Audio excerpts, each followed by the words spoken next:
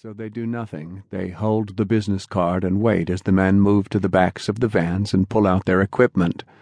Red plastic buckets, squeeze bottles and spray cans, wire brushes and putty knives, roll after roll of paper towels. Another man, the driver of the second van, steps down onto the sidewalk. He approaches the person in the doorway, walking slowly, head down. He is terrifically fat. He has a graying ponytail that stretches down between his shoulder blades and a thick, bushy mustache that turns up at the ends. There is a name for this type of mustache, an antiquated style, but the name escapes the person waiting. Remembering it seems important suddenly, proving that they are still capable of simple acts, putting names to things. It seems like this would restore a level of normalcy to the night, having a name for it, that style of mustache, but the term is just out of reach and they are left at a loss. Again.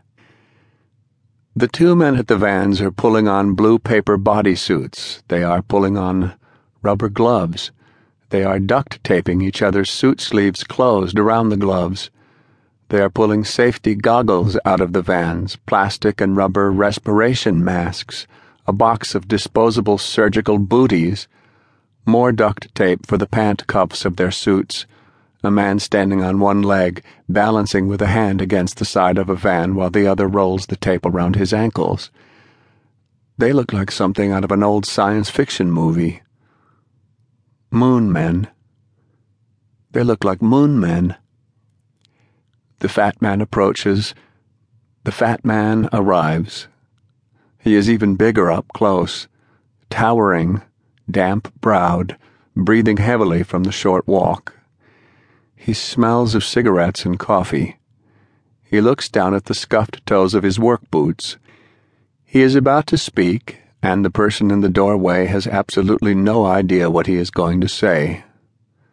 What anyone could possibly say on this night, standing outside after the police and coroner's people have gone, after the facts have been given and recorded, the known details. The person has no idea what's left. What words would still have a shred of relevance? What words wouldn't fail utterly? The fat man nods and looks up and speaks in a low, rich rumble. What he says is, "I'm very sorry for your loss." And maybe this is the moment when the person in the doorway cries, or screams, or lets loose a fusillade of vulgarities, a seething mass of profanity and loss.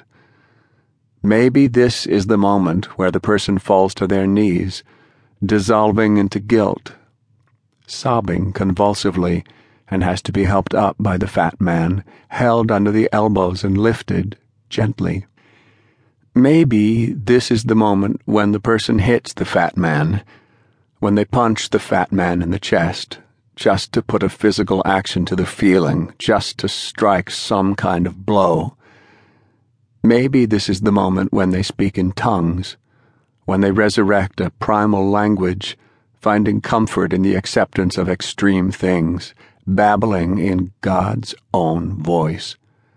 Or maybe this is the moment when they say nothing, when they stand silent, when the weight of the thing that has happened finally settles upon them, and they sag a little in the shoulders and knees, the smallest thing, the way they will sag from now on, the way they will carry this night in their bodies from this moment forward. And maybe this is their only response to what the fat man says. The moon men pass inside carrying their equipment. Their blue paper suits crinkle and shush. The fat man stays for a few minutes, and maybe he says something else, and maybe he doesn't. Maybe he just stands and waits as the person in the doorway gets used to the sagging weight, their new posture, the slight adjustment in bearing. Then the fat man returns to the vans and pulls on his own moon man suit, gathers the equipment the others have laid out for him, passes by the person in the doorway, and enters the motel or apartment or house.